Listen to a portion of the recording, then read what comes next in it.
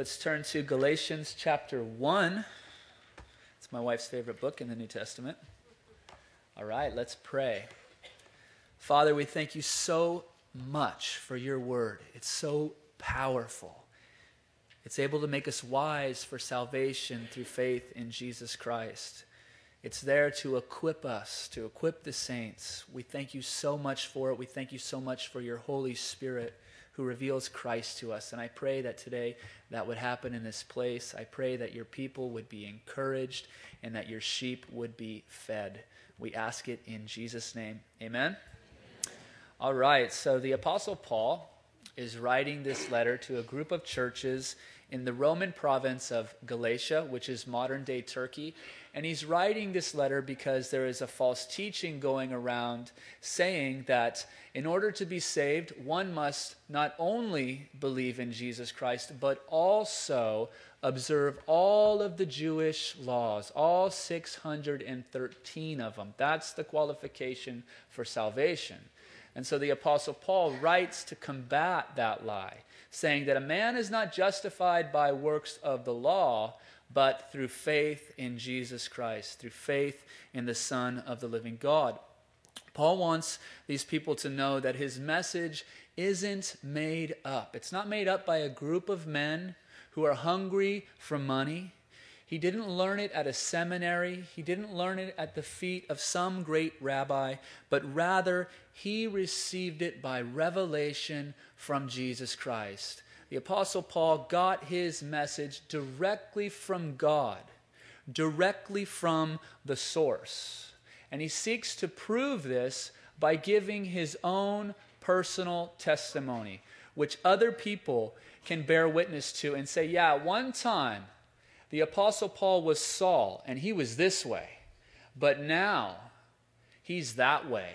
He's completely different. He's Paul, the Apostle. And it has everything to do with his faith in the person and the work of Jesus Christ.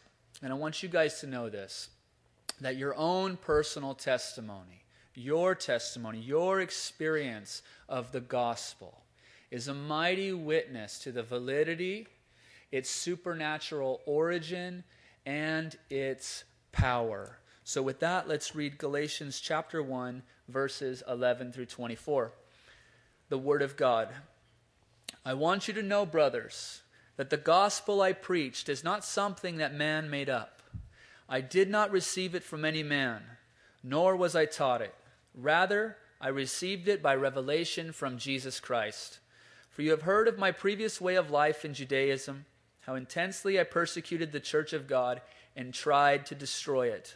I was advancing in Judaism beyond many Jews of my own age and was extremely zealous for the traditions of my fathers. But when God, who set me apart from birth and called me by his grace, was pleased to reveal his Son in me so that I might preach him among the Gentiles, I did not consult any man, nor did I go up to Jerusalem to see those who were apostles before I was, but I went immediately into Arabia and later returned to Damascus. Then after 3 years, I went up to Jerusalem to get acquainted with Peter and stayed with him 15 days. I saw none of the other apostles, only James, the Lord's brother. I assure you before God that what I am writing you is no lie. Later I went to Syria and Cilicia. I was personally unknown to the churches of Judea that are in Christ. They only heard the report. The man who formerly persecuted us is now preaching the faith he once tried to destroy, and they praised God because of me. That is an amazing, amazing verse. So that's our text. We're going to break it into 3 parts, okay? His pre-conversion, his conversion, and then his post-conversion. What happened to the Apostle Paul after he got saved? And I want you guys to think of your own personal testimony while we're looking at his. Some of our testimonies are wild and crazy, like mine. Some of us in here have been saved since you're a little child. But each of our testimonies are unique, and they speak of the power of our God, how he is alive, and how he is working in our lives. Okay, so let's look at point 1, Paul's pre-conversion life, verses 11 and 12. I want you to know, brothers, that the gospel I preached is not something that man made up. I did not receive it from any man, nor was I taught it. Rather, I received it by revelation from Jesus Christ. So the first thing Paul says here, he wants them to know that this gospel right here is from God, that this is the true message, okay? This thing was designed by God. This was God's plan from before the foundation of the world. I just hear his heartbeat here. I hear his concern for the people, his love for the people, that they would not be deceived, that they would not be led astray, that they would not be misled. I hear his heartbeat for the gospel of Jesus Christ, that it would not be perverted, that it would not be changed or altered or distorted. He just has a concern that these people would understand that this is the one message that is from God. See, the Apostle Paul understands something. He understands that there is only one way to get to heaven, and that is through this gospel message, through the person of Jesus Christ. He said, I am the way and the truth and the life, and no one comes to the Father except through me. No other message has that message right there. He understands that there is one door of salvation, and that door is Jesus Christ. He understands that there is one hope of salvation, and that is Jesus.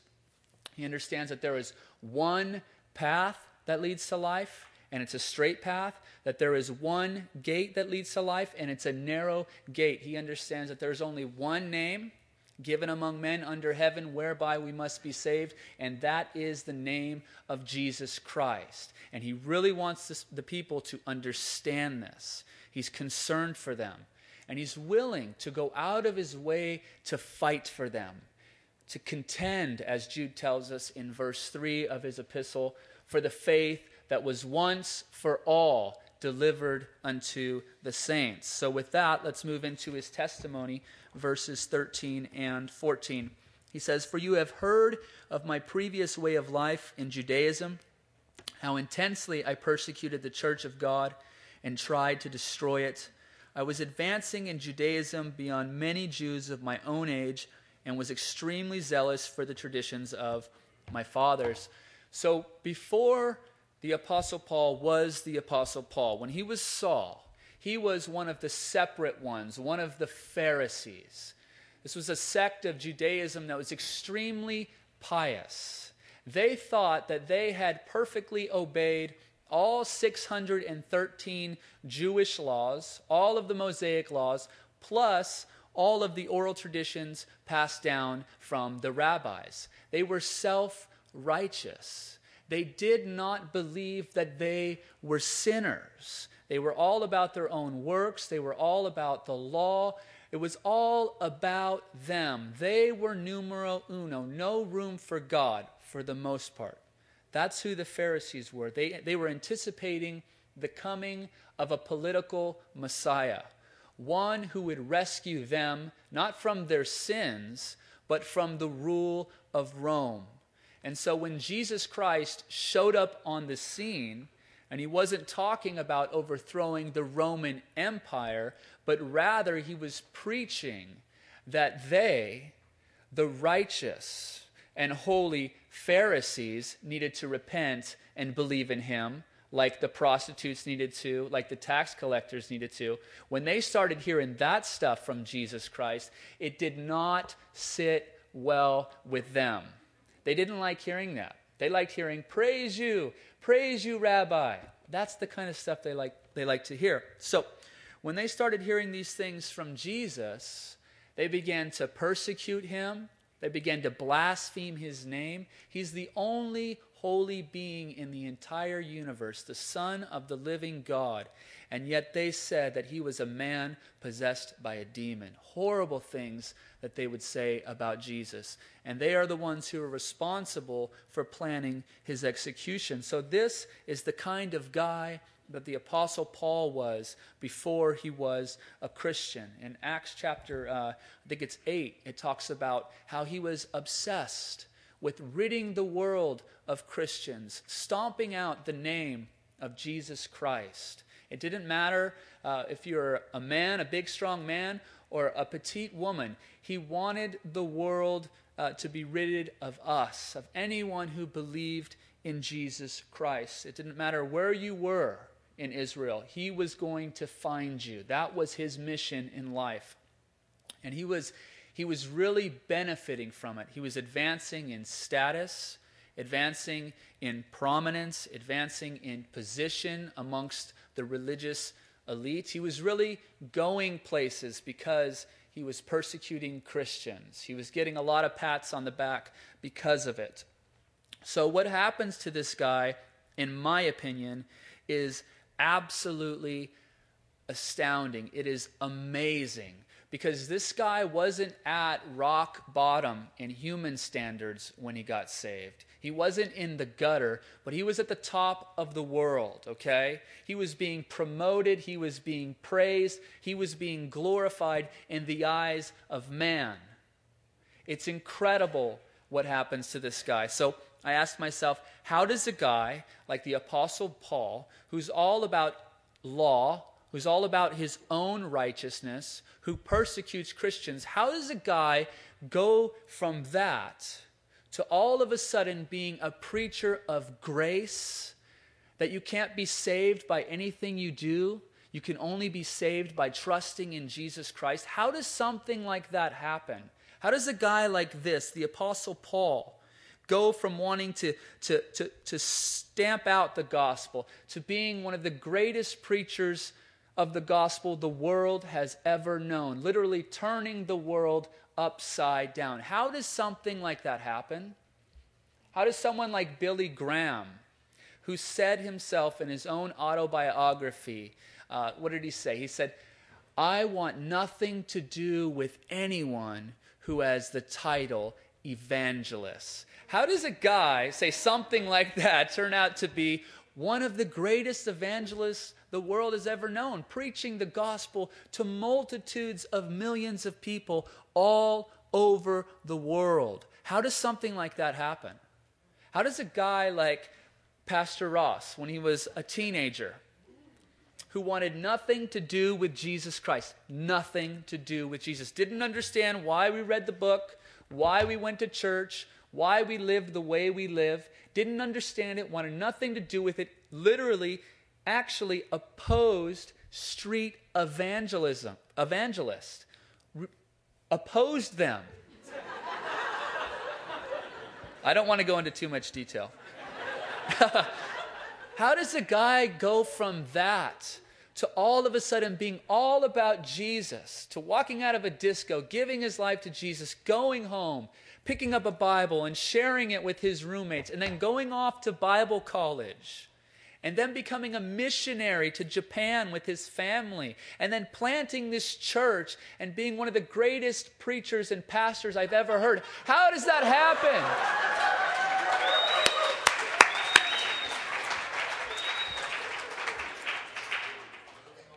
Moving along. I ask myself, how did I get here? How did you get here? How does this happen to us? It's a one-word answer. The answer is God.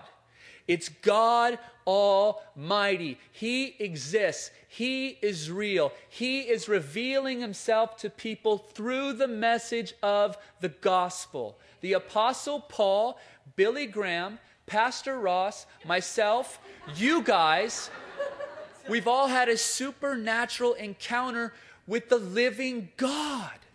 The God of heaven has reached down into our hearts and transformed us through this message. And that's what Paul is telling us. This is from God. This doesn't just happen magically. And that brings us to our second point, Paul's conversion, verses 15 through 17. But when God, who set me apart from birth and called me by his grace, was pleased to reveal his Son in me so that I might preach him among the Gentiles, I did not consult any man. I'm going to stop right there, so 15 and 16. So you can read about the apostles' conversion in Acts chapter 9. I'm going to sum it up for you.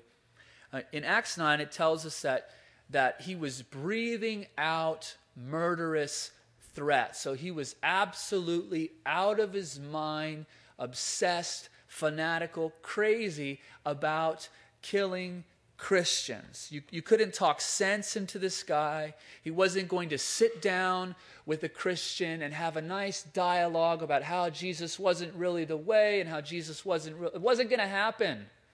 He wasn't going to have coffee with you, wasn't going to have lunch with you. One word for Christians. One thing that he had to say to them, and that's recant. Recant your faith. Deny Jesus Christ. Reject Jesus Christ. Blaspheme his name, or you're dead, or you're going to jail. That's the kind of guy the Apostle Paul was. That's the frame of mind that he was in. In that frame of mind, he got warrants for the arrest of Christians. And he went all the way up to a foreign city called Damascus. And while he was on his way there with several of his companions on this mission trip, that's when something happened to him, something supernatural, something amazing, something that has happened to each and every single born-again Christian in our own unique way. As he's going up there, the Bible says that a light flashed from heaven and it shined all the way around him. It was so bright, he says, that it blinded him, brighter than the brightness of the sun. And the Bible says that he heard a voice speaking from heaven. There was a voice speaking. And the voice said, "Saul, Saul, why are you persecuting me? Why are you persecuting me?"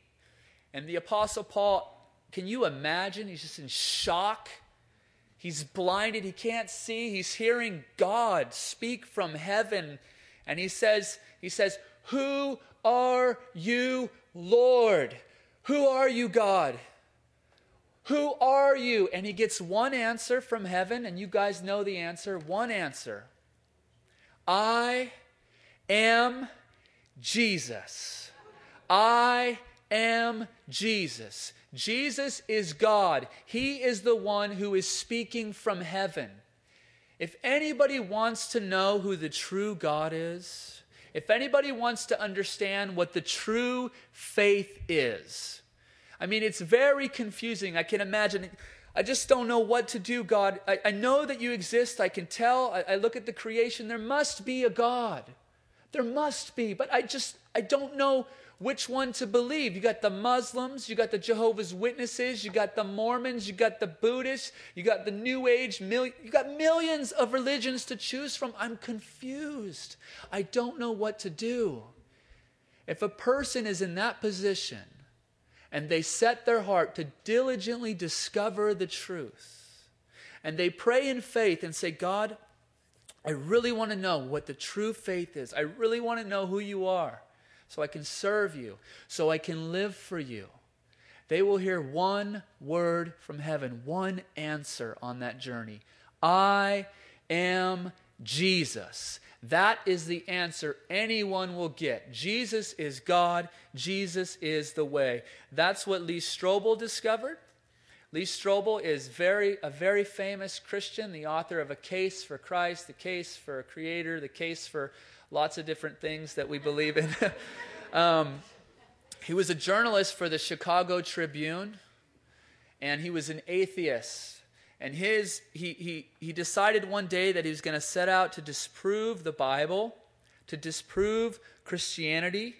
He knew that Jesus didn't die. He knew that Jesus didn't rise from the dead. So what's up with all these crazy Christians? They're fanatical about this Jesus guy. I'm gonna solve their problem once and for all. I'm gonna prove it's fake. And he went on that journey, and he diligently sought out the truth. And he found out one thing: I am Jesus. Amen?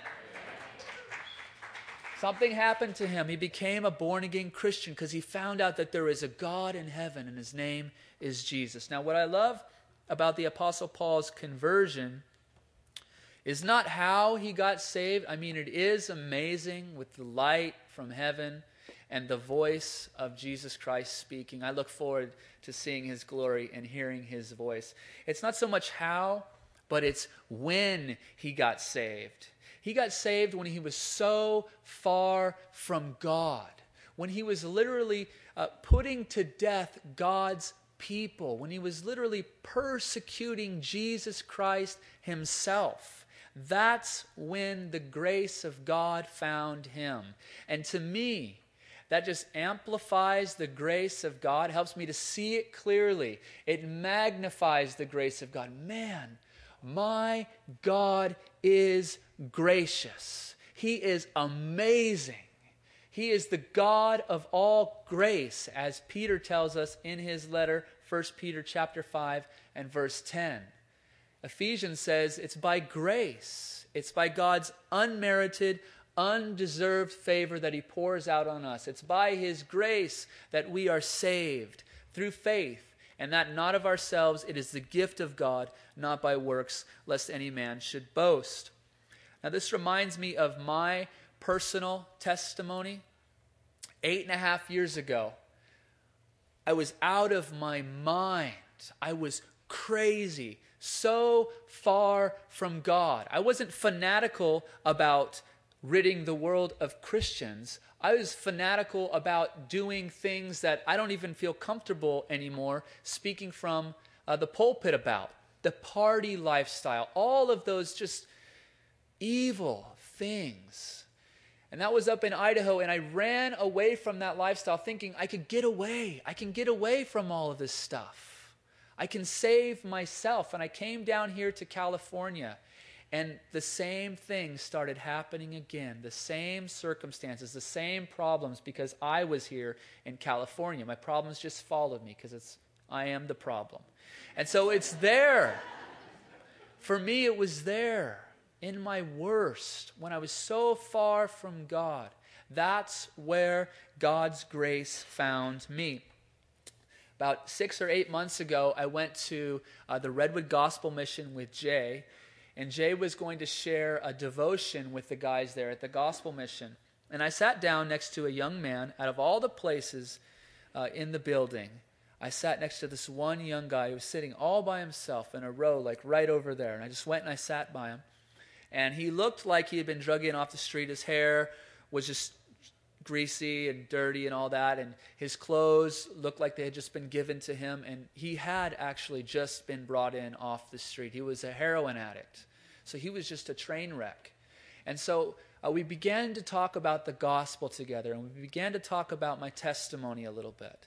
And through that conversation, he realized that Jesus was the Son of God, and he wanted to give his life to him. His life was completely changed. God's grace met him right there, right where he was at his worst. And today, I love this. He's such an awesome Christian. He's getting ready to go to Bible college in like 20 days. Isn't that? Amen. Hallelujah. Praise God. So now what about you guys? What about your testimony? It's important. It's powerful. When did you get saved?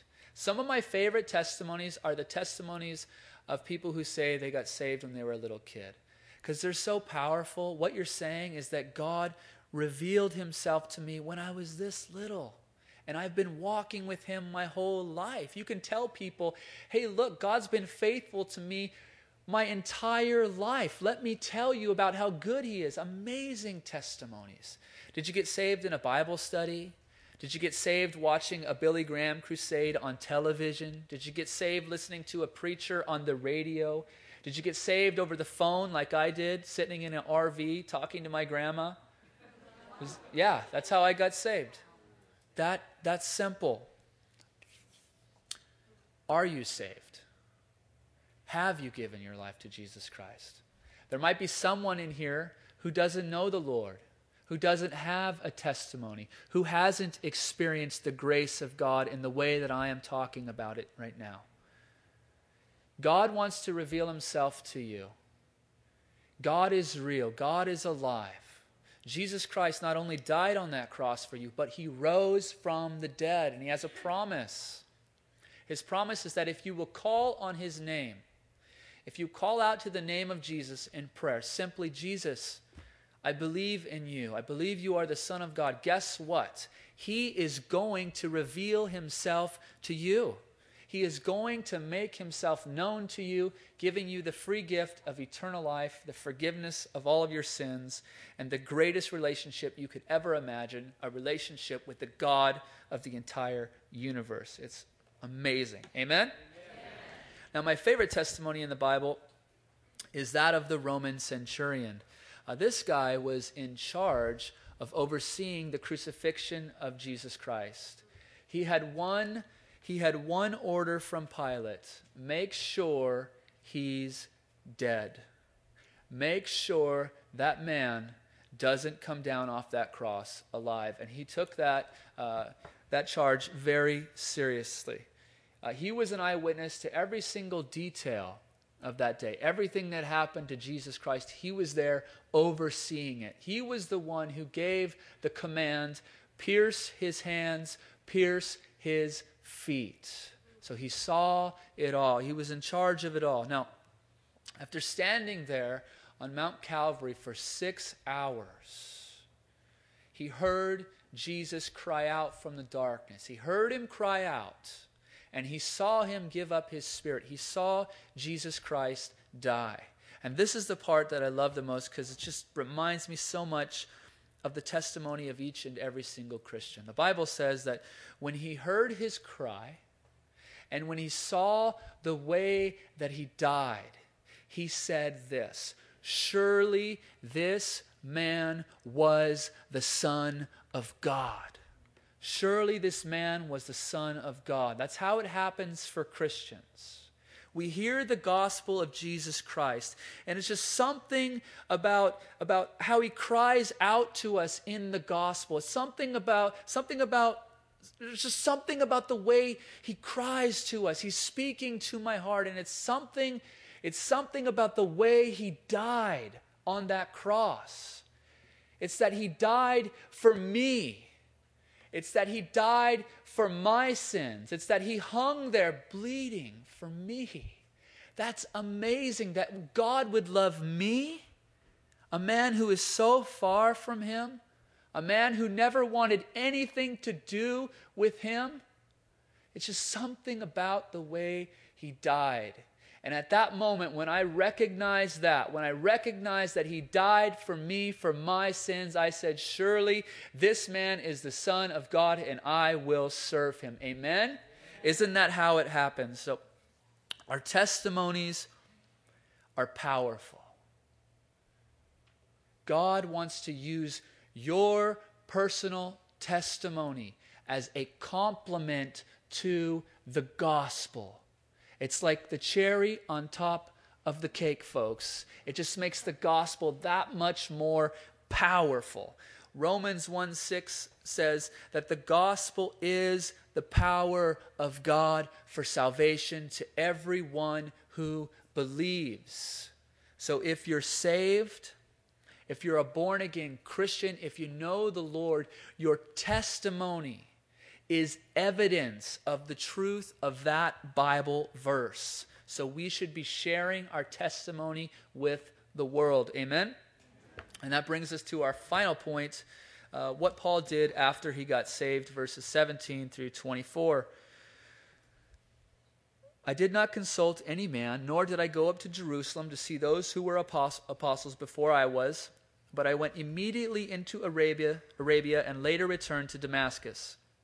Then after 3 years, I went up to Jerusalem to get acquainted with Peter and stayed with him 15 days.